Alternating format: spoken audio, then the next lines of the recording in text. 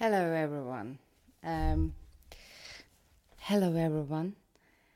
Welcome to the Human Bliss podcast. I am Aisha, and I'm your host. It has been a very long time I haven't been with you. I have reasons for it. The first thing is I started a relationship, and it's the best thing, and it's the everything that I ask universe for. And the second thing is I get a very reasonable amount of funding to create a one-woman show around expectations of being a woman, grief, cultural differences. Hello, darling. And I have a beautiful dog with me. Her name is Lulu. So I have been away writing and thinking and constructing for the last 8-9 months. And it's wonderful being back here with you. The reason that I am back with you is I've been receiving emails from writers, authors who would like to be host, who would like to be guest on my podcast. Not a host, this is my podcast. Who would like to be a guest on this podcast. And I keep rejecting them. And finally, today, about 10 minutes ago, I decided that maybe it is time to get back to it and allow other people's opinions and experiences to be shared. This is what a podcast is, a vehicle. I'm so grateful being here with you, and I'm so grateful that you have been still listening to me diligently. That makes me feel that what I'm doing has a merit. If you go back to my previous podcasts and listen to them for the newcomers, I have been giving my insights and understandings about how the universe, how our energetic beings, or being this energetic vibrational being works. I'm also talking about the effects of grief, the effects of our environment on our souls, on our spirits, and the ways to ease them and set ourselves free. And these happen through understanding. It doesn't just happen because you listen to something. It doesn't just happen because you meditate. It just doesn't just happen because you put on your headphones and start listening to a YouTube channel or someone's book or an 8-hour-long self-hypnosis session. These are all vehicles, but it starts to happen once we start to understand the effects, the reasons, and the consequences of the situation and set ourselves free from it. I wrote something like, I'm not going to read a passage or a paragraph, but just 2 very short sentences will describe the rest of it. Let the dead go. This is such a hard thing to do when it comes to grief. I wrote a whole show around it. It's a really funny show. It's hilarious. It's spontaneous. The things that happened to this young girl, absolutely they're all true, but when you listen to it, when you watch it, it sounds like this incredible how thing can this happen. The name of the show is Canine Teeth. If you find me on Instagram, you can follow the show as well. It's a theatre show, one-woman theatre show with spoken word music and some video projection. And the whole basis, the background, the parameters of the show is this young girl, doesn't have the support about life from her family because the family is too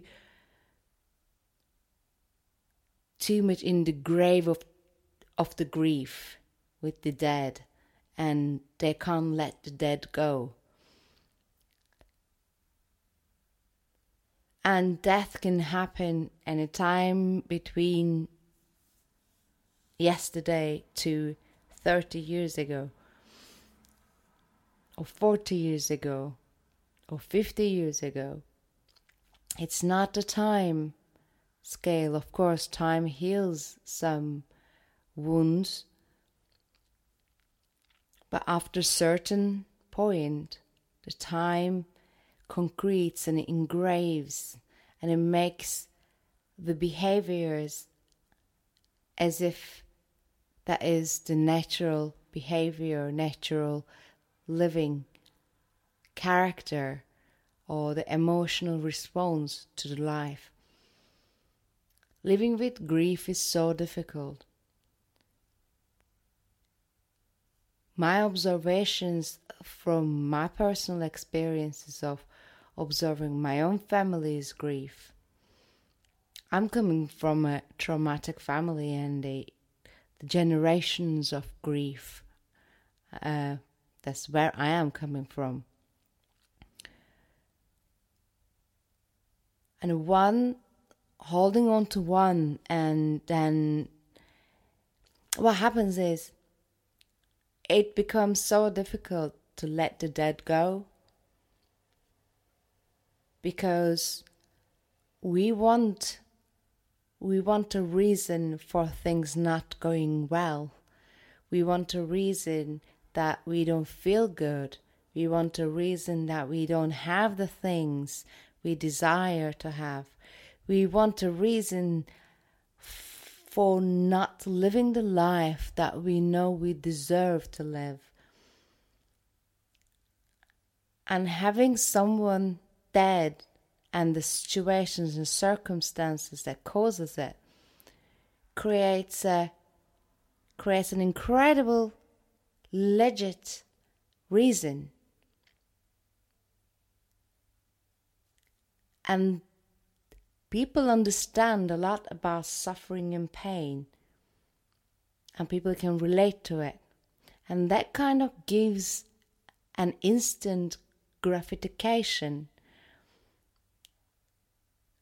and feeling of an importance that you managed to live, to come this far, even though you had that incredible loss. And anytime during a conversation you can put it out there, and that legitimizes your everything that bad happens to you, everything that good happens to you, everything that you are can be described through the grief.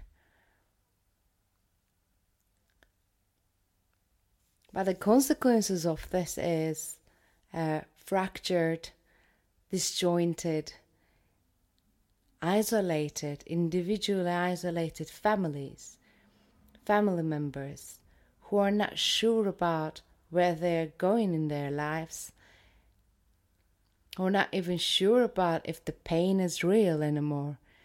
Because internalizing something and then you start acting towards it, and our own behaviors feed our next future behavior.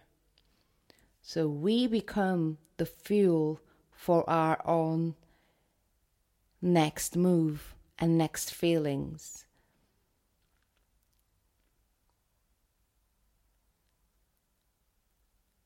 I'm not taking a death situation or a grief situation lightly. That's why maybe I can come across a little bit harsh.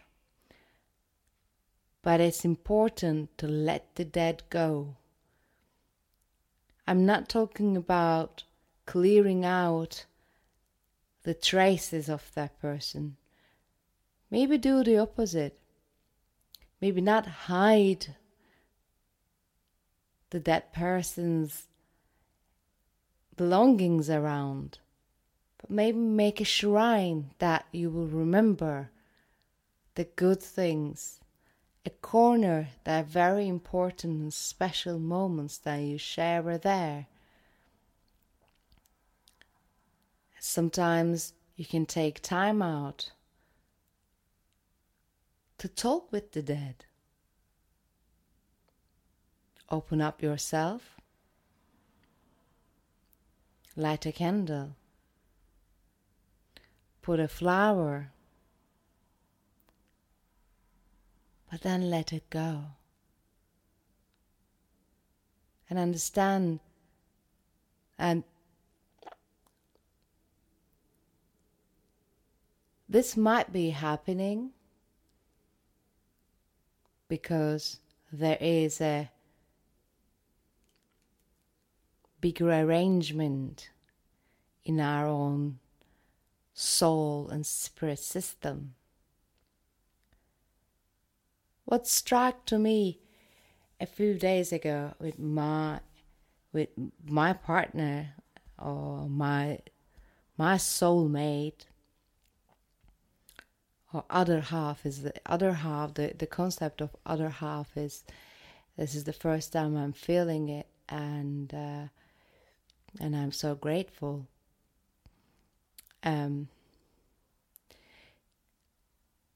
He's a musician, and I was watching him, and I thought, he must have been a musician in other lives, and he must have chosen to come to this life as this type of musician, into this family, to live these circumstances and situations. I believe, it's not that I believe, I strongly know in me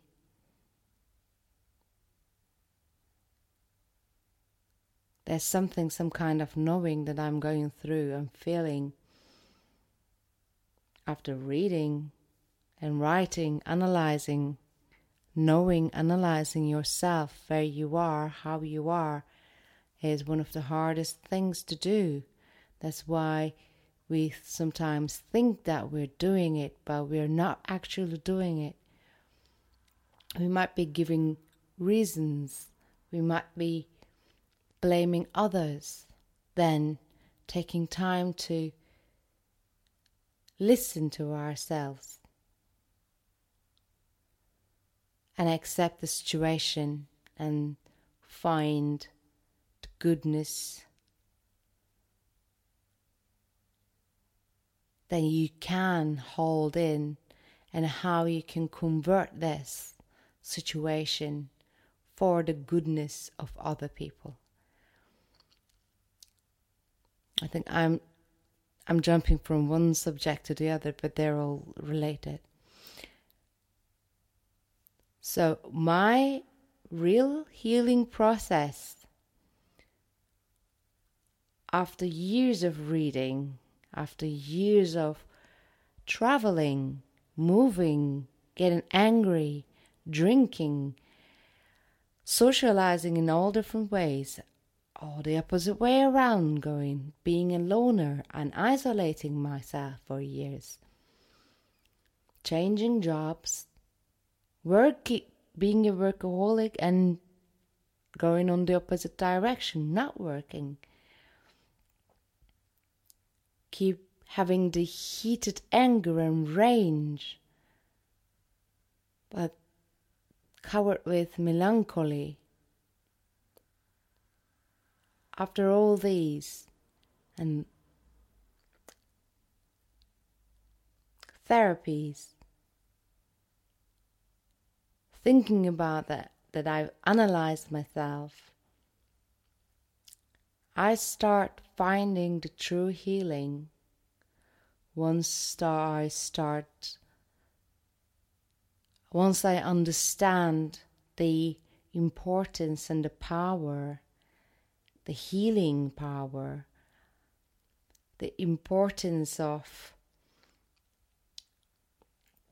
my work, my new stage show, and what it can give to people who might be in the same position, or who I can prevent them if they find themselves in the same position.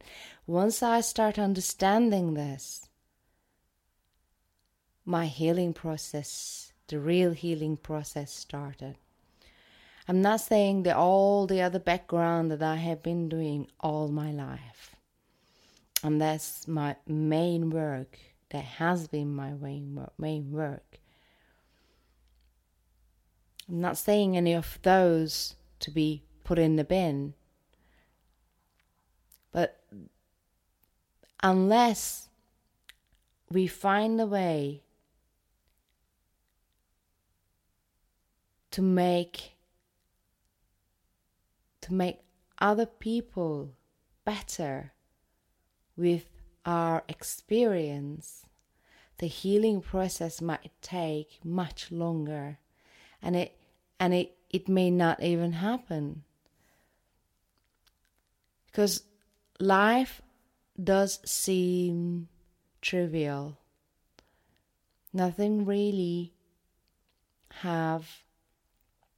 when you're in grief, nothing really have a real meaning in front of a big loss.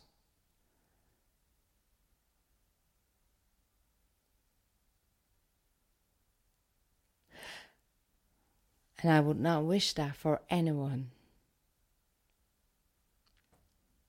And that period can take very long.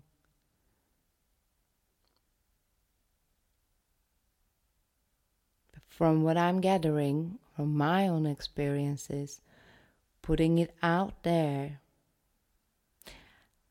understanding how that mechanism works, understanding what you're doing with it in yourself, in your day-to-day actions, and finding something that works for you, then you can share it with other people and help them. That is the medicine.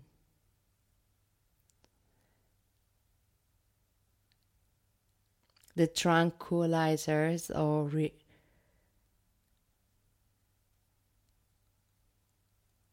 or hyping agencies or forgetting agencies like alcohol and cigarette, or just whatever your choice of thing, or watching 5 series at the same time, one after another, 10 hours a day, whatever is yours, or being depressed all the time.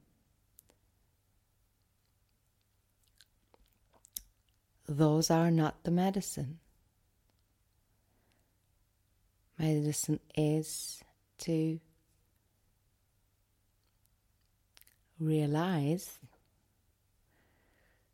you can move, you can feel this pain, and you can tell your story in some way. So before my play, for about 1.5 years, I wrote spoken word, songs, lyrics, and that's what led me to write the play. It's an hour play. And the writing process was like And I teared myself in pieces that they weren't more than little peas. One little green pea at a time that makes me whole. There's a lot of peas. I teared myself. I teared my life. And I had to analyze it from all different angles. And I worked with a dramaturg to do this. And sharing this with someone who was a professional and coming back at as a professional.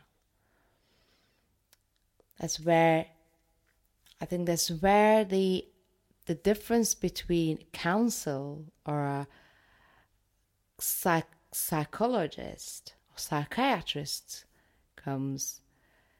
There's medical professionals analyzing in a personal way, but with a dramaturg, this is of course my experience, analyzing it as if it has nothing to do with me, as if this is a total fiction's character, and asking the brutalist questions that has to be asked for that character, for the development of the character, and understanding all the background story. And then you can build over it. So we can build the relationships with that torchlight. So when I was writing the spoken words, they were, I guess there was kind of the first. That was kind of the first section of the healing. Maybe we can put it in that. Yeah. My words were angry. There was so much anger and range to life in it. And tracing back, it all comes from a loss that happened 40 years ago. And how that affect the family and the family dynamics and the dynamics of the relationships. Because what it does is, that grief is incredible, it creates this huge, gigantic new universe. And it doesn't let you to go out of it. Outside world, you don't believe in people. Because you don't believe how people can be happy and be genuine at the same time. How people can be really nice and genuine at the same time. How people can be without pain. Because it just isolates you so incredibly much. And then in its own universe, in its own dynamics, the family start interacting with each other from the point of pain, and interrelational blames start playing.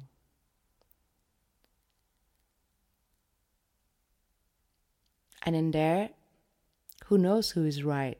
Because no one is really rational. Because the reactions are not just to each other. The reactions are to life, to the dead. So I wrote maybe 20 or 30 songs and released them with really great musicians. So I'm grateful for them supporting me in that way. The songs with the lyrics really bitter. And one side didn't want to write internally. Once I ran out of the bitterness, I stop writing between this.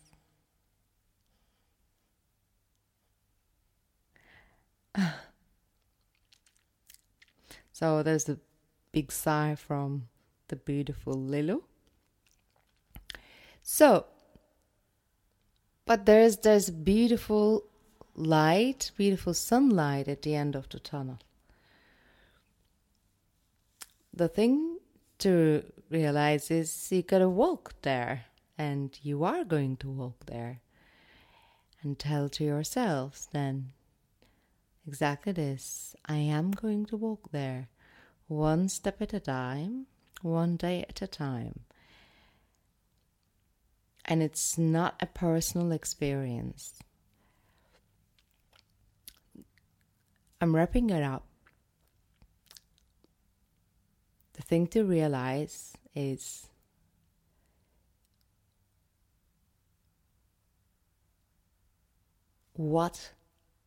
how can you cultivate something positive out of what you are going through? That is your medicine. I am Aisha Balkuse, and this is Human Bliss, and I love you so much. And I'll talk to you perhaps next week.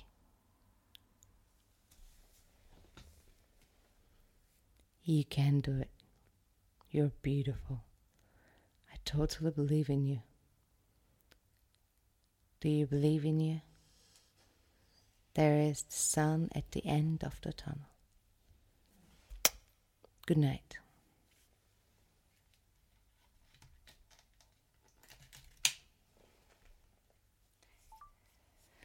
Okay, so where are we?